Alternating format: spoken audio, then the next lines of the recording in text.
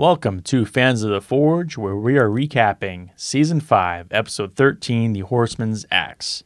To my right, we have Chris. What's up? And far right, we have Teresa. Hello.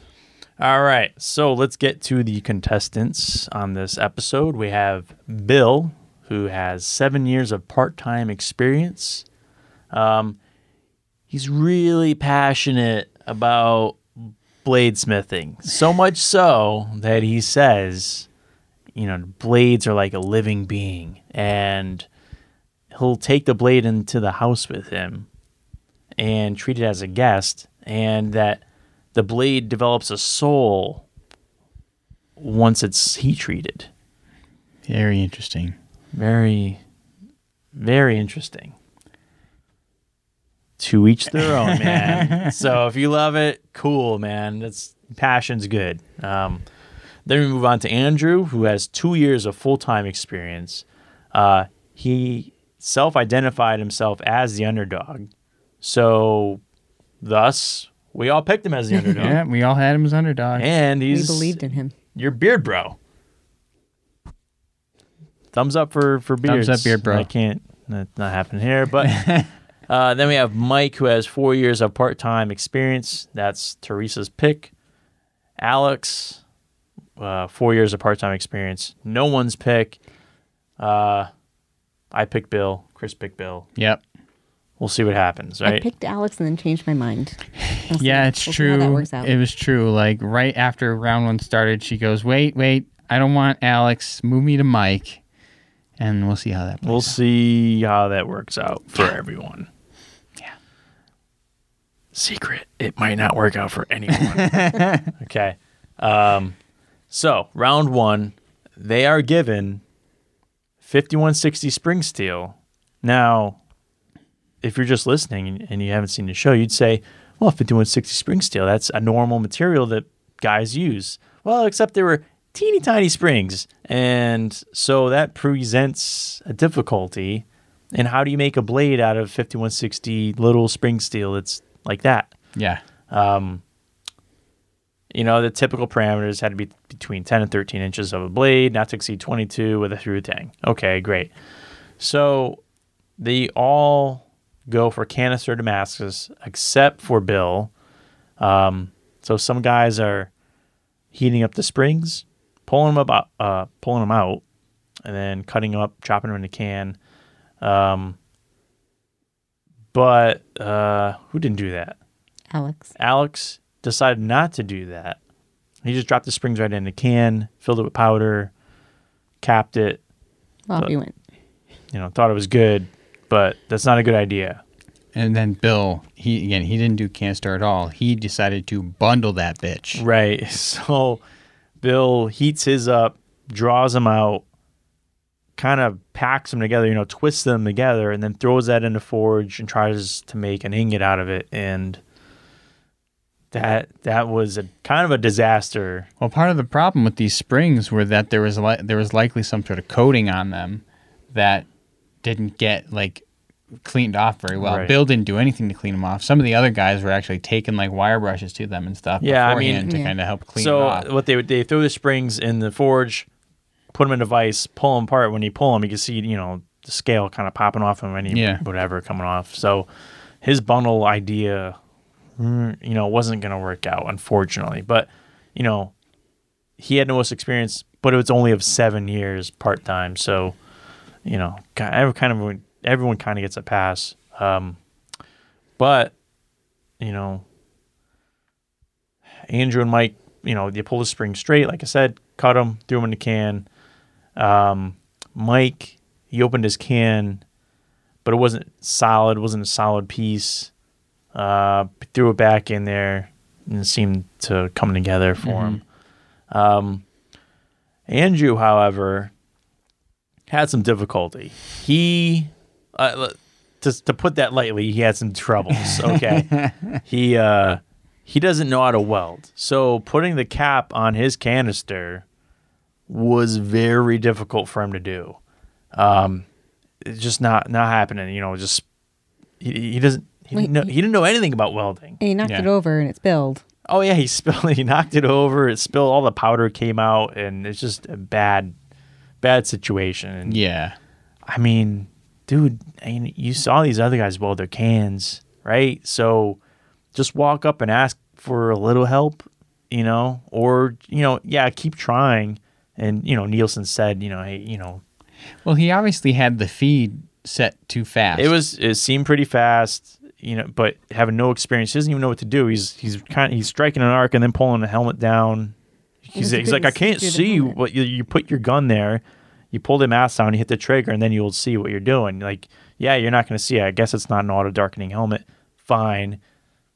But he just didn't know anything. He didn't know any basics about welding. I get it. That's okay. But reach out for some help. Yeah, ask somebody. Everyone's pretty helpful on the show. Like, I've never seen anyone be like a super grouch Grinch and, say, buzz off. Yeah, actually, there was a comment on the Facebook group for Fortune Fire where they're like, I think this show has the nicest contestants out of any other reality show on TV. Like, nobody ever gets mad at anyone else, and usually they end up helping each other. Right. It's a brotherhood, They all kind of respect each other. So anyway, he gave up on the can, and then he made like a sand mine with some springs. He kind of, whatever. It was a hot mess. It was not going well for this guy. He was gonna make a sand mine with some mild steel and some of the springs. Regardless, Bill's monstrosity. He barely had like a blade. It looked horrible, and then he had barely a quench on it when the clock ran out. But Alex was doing comparatively fine, than the rest of them. Then we go to quick judging here. Alex had a warp and a twist. Mike's was salvageable. Andrew obviously had some welding issues. Bill, big surprise, got the boot. I mean, it was so bad. There was springs just poking out of his blade, and then Nielsen was flicking one of them, and it popped right off. It flew across the table. There was a lot of things wrong, and Bill had to go. And there goes our opportunity for some points right there. Goodbye, Bill. Well, one of your opportunities. One of our opportunities for points. So then we go to round 2. Alex needed to grind the canister metal off, so that's what he went and did. Andrew, our note is so many welds. His tang was too short, so he kept trying to weld an extra piece onto the tang, but then anytime he went to do anything, like grind it down, get the handle on, it just broke off. So he ended up with this teeny tiny handle. We don't actually have Mike written down at all, so I guess he must have been okay. Things are doing okay for Mike, the luck of the Irish, along with him. And then we go to testing. So the sharpness test was a leather bag slice where they all passed. Mike's handle, for as much as we didn't really have any notes on him, the handle was not great. Apparently it was more comfortable to hold it sideways. It was like round, so it was like kind of... Yeah, some weird, the way it was formed. Yeah. And then with the strength test, it was an oil drum stab 3 times. So Alex had some small rolls, and his blade was offset from the handle. Mike had no guard on his, so they got an extra little temporary guard to put in between the handle and where it would be going into the oil can for safety. It curved, but did pretty well. And then Andrew, was it Jay Nielsen who was doing the test, called it an elf knife, the teeny tiny handle. The edge, pieces were lost, the handle loosened, and there was a warp in the blade. So for all of those reasons, Andrew, our underdog, clean sweep Andrew underdog. with his little mini bite-sized Twix handle got the boot. And with that, Sean and I both ended up being eliminated from the episode for any chance of winning any points. So we're down to the last 2 guys, which are the guy that I chose and the guy that I switched from.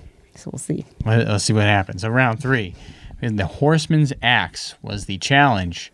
It was a medieval weapon that was used by mounted knights, and it was also used by the Headless Horseman in the Sleepy Hollow movies. It had to have an all-steel construction with a flanged pommel and guard, and also have to have a belt hook on the axe itself.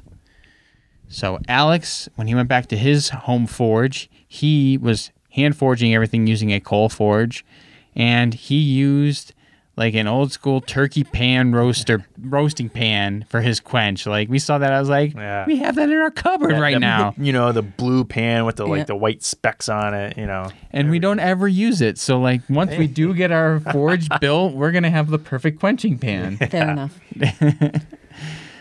Mike, he did okay with his. He ended up having to do a 2-piece construction, and he had to weld it together. He had some issues getting his belt hook on, so the weld was necessary. On day 2 for Alex, he messed up the axe head a little bit and had to start over, but he was able to keep the spike portion of it and use that.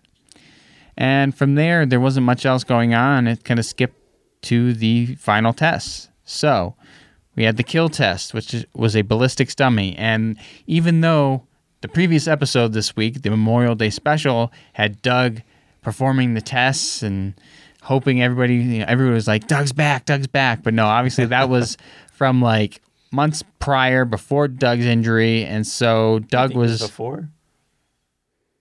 Or if it was at least before his surgery. I mean, it could have been after.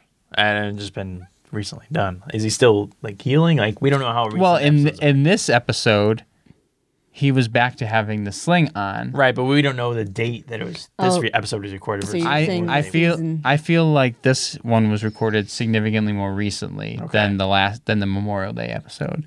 I don't think there's that much of a gap. There's maybe a week to a couple weeks to like a month between when they film it and when it goes to air. I think the Memorial Day one was different.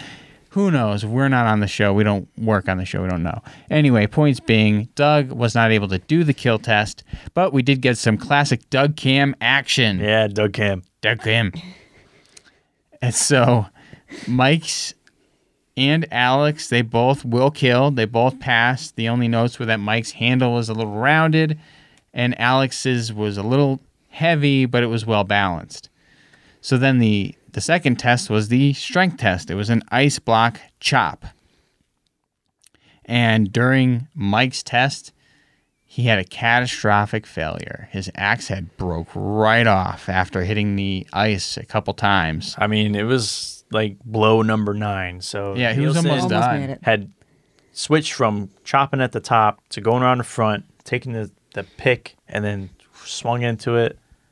Right off. And I think that was, Mike was concerned about the welding the 2-piece construction together the way that he did, and this was, I think this is what ended up happening, is it broke where that welding area was. That's where it broke. And so unfortunately Mike had a catastrophic failure there, so all Alex had to do at that point was pass the test, and he managed to get through all 10 chops without breaking, so Alex won, which means Teresa's pick for originally that she then switched off of ended up winning, and so nobody won any points this episode. Go with your first instinct, guys. No switching. Yeah, always go with your gut instinct. So we have our points roundup. At the end of this episode, start with Teresa is in the lead with 12 points. That gap is closing, though.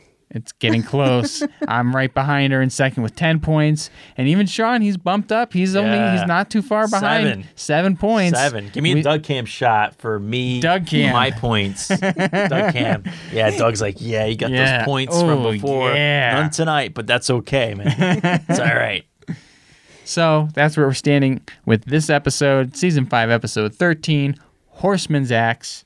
And remember to subscribe to our channel, like our videos, comment on our videos.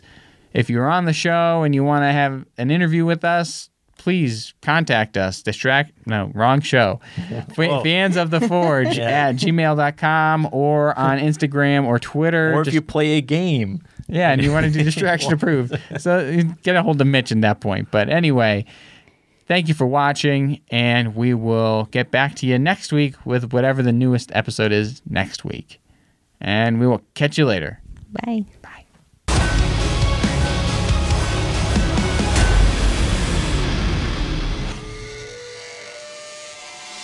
Doug Cam. Beer Kim.